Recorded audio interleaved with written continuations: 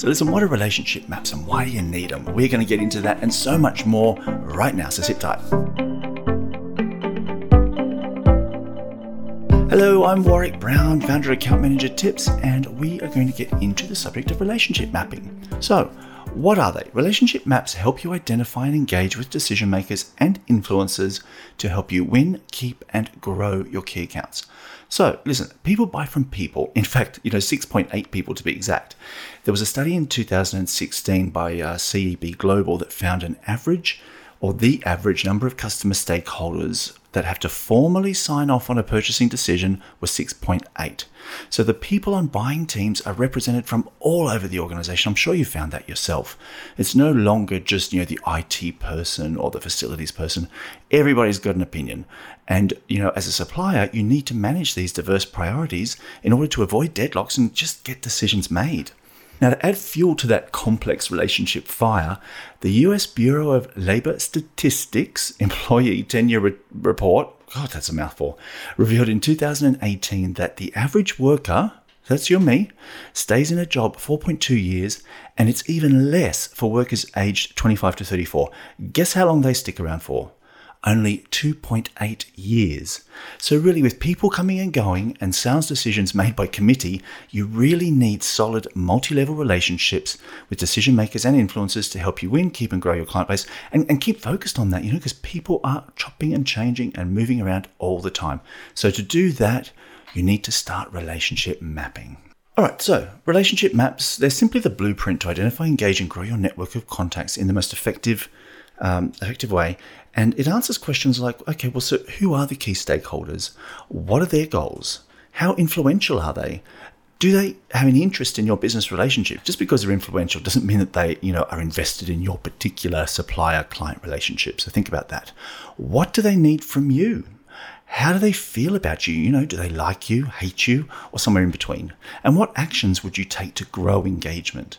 So the benefits of relationship mapping is that, it's going to help you win clients, keep the ones that you have, and unlock revenue growth because you're connecting with the right people, uncovering their challenges, and, then solving them. So you'll understand the quality and strength of your relationships if you start relationship mapping, where the risks are, and also where to focus your time and energy, build the right relationships with the right people. Now, if you proactively manage relationships with the right people, you'll earn trust and credibility, you'll earn repeat business, you'll gain referrals and recommendations, you'll avoid formal processes, like presentations and reports and proposals, because people trust you and you know the right people, you can skip a lot of that crap. And you can also, spend more time on strategic initiatives because your client listens to your advice. You're not having to constantly resell and convince them every time you've got an idea. You can improve customer retention, and you just can get things done, fast track stuff. So who belongs on your relationship map? So let's get into it. Grab a pen and paper, or if you want, you can download the relationship mapping template I've created in Excel. So just visit the blog post, amtip.co/relationships, and grab it from there.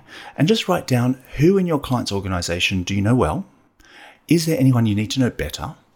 And who don't you know at all? So if, obviously you're not going to know names. So instead of names, just write down job titles or department names, and put placeholders there for those people. Then we're going to add some extra dimensions. So we want to start to categorize your contacts. Think about who are the influencers, who have the most say on the future of your partnership. Who are the users, who actually use your product or service, and how do you help them succeed? Who are the leaders in the organization? So who are the executives that have the power to raise concerns or put up roadblocks? That often happens at, the 11th hour and, you're scrambling. So, it's good to know who they are up front. Who are the decision makers? So who controls the resources? That's not just money, that's people as well. And who are the budget holders? Who's got a financial stake? Then, go a bit further, add more dimensions. Things like who are your supporters? Who's on your side? Who are your detractors? Who doesn't like you? And who, it's not just people that don't like you, it's people that are actively campaigning against you. And then who are the champions? Who absolutely loves your company and sings your praises even when you're not around? They do all the selling for you. Then start to think about the quality of your relationships. You can color code them. I use, red for weak, amber for good, and green for strong. And when you take a really good long look at this list, you'll see there are probably a ton of people that aren't as important as you thought. So just take them off the list. You don't need to worry about them for now. You may find you need to do a bit more digging to understand the relationship more. And you should end up with a really good list of people that you want to focus on. The ones you want to focus on are only the people that are critical to your success. You can't be friends with everybody, right? All right, now here's a tip. Ask your main point of contact for a copy of their org chart and then just sit them down and say, listen, who do I need to keep happy? Who do I need to keep on my radar? Who do I need to make sure that we don't drop the ball, that we keep, focused on?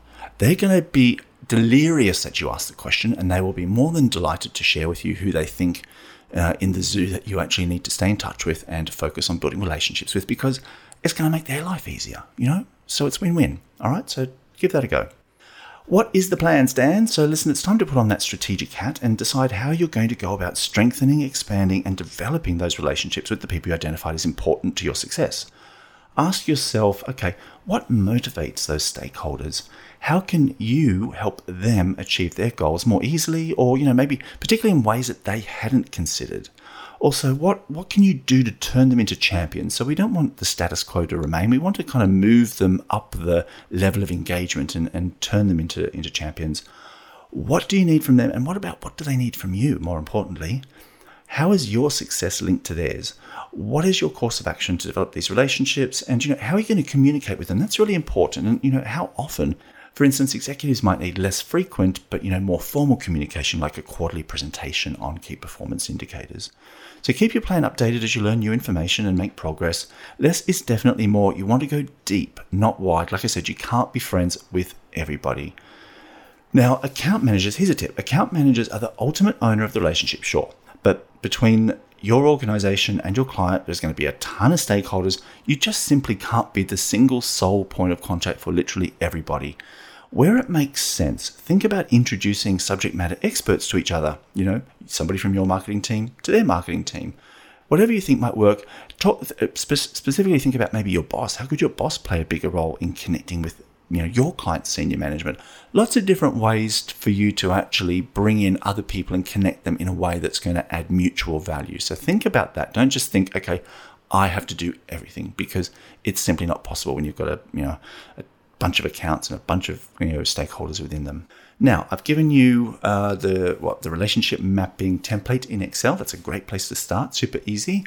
I have also given you the pen and paper method, but then there's also some relationship mapping tools that you might want to consider as well. These are online tools that really encourage collaboration and sort of creativity. MindMeister is a personal favorite of mine. I've already written some articles about mind mapping and how effective that can be in business. I have created a relationship map template that you are more than welcome to copy. It's the perfect way to, create an org chart, start to color code your nodes based on relationship strength, add comments and insights. And what's really great with MindMeister is there is an integration with their sort of sister tool, Taskmeister. And in the click of a button, you can just click on the name, transport it into a dedicated project plan, and then start to get really granular about how you are going to turn those detractors into champions and grow engagement on some of those more difficult customers. So check it out. It's free. You can get up to 3 mind maps, 10 if you start to recommend it to people. So go for that. Org Chart Hub. That is sort of, again, sister software to HubSpot, which is a very popular and well-known CRM, which is free. It's part of their ecosystem. But it is available as a standalone solution. It's a pretty nifty tool. You get up to 5 charts on a free account. And, it just helps you visualize your accounts, see stakeholder roles, and understand the relationships at a glance. You can set different personas. You can also have placeholders for some of those unknown stakeholders and then swap them out with contact details once you've identified them. Create lines to represent relationships and really start to focus your energy engagement where it's going to be the most impactful. Again, free. For up to 5 relationship maps. Last but not least is Lucidcharts. I've mentioned this tool before. I really, really like it. It's a full suite of visual drawing tools, so you can use it for way more than just simply relationship mapping, but good place to start. They have a great template on their basic plan, which gives you a relationship map that's going to help you understand the political landscape of an organization, who to target, and how best to reach them. Really cool tool. It's free for up to 3 documents and then $4.95 upwards for basic plans. So again, check that one out. So let me know, do you use relationship maps? What do you think they're useful for? Do you think they can help you win, keep and grow your key accounts? Let me know in the comments of the blog post amtip.co/relationships, or hit me up on social media at Warwick A. Brown or tag me on social #AMTips. Love to hear from you guys. Hope you've had a great day, great week, great month, great year, wherever in the world you're listening from, and I will see you next time. Bye for now.